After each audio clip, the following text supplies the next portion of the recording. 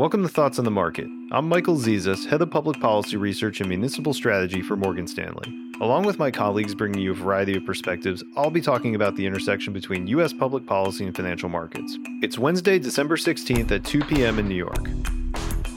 With the Electoral College votes logged and key elected Republicans acknowledging Joe Biden will be sworn in as president in January, it's time to look ahead to the next election. No, not the midterm elections, but something a little bit closer, the two runoff elections for U.S. Senate in Georgia that take place on January 5th. Those elections are shaping up to be consequential for markets.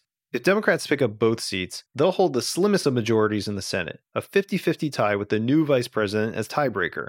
Together with control of the House of Representatives and the presidency, the Democrats would have a unified government. We expect that would open the door to a variety of policy possibilities that are in consensus in the Democratic Party, including an upsized COVID relief package, an infrastructure bill, and expanded healthcare spending. But there's less consensus about to what degree taxes could be increased, and so we don't think it would open the door to enough tax increases to offset all that spending. Bond investors should take notice here. That's because, taken together, wins for Democrats could lead to a lot more fiscal expansion. That means markets may have to price in higher economic growth and inflation expectations. While that could prove fruitful for stocks over time, in the short term it could be a challenge for bonds, where yields would have to rise and prices fall in order to reflect this new reality. Thanks for listening. If you enjoy Thoughts on the Market, please take a moment to rate and review us on the Apple Podcasts app. It helps more people find the show.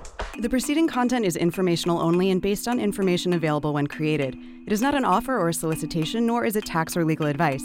It does not consider your financial circumstances and objectives and may not be suitable for you.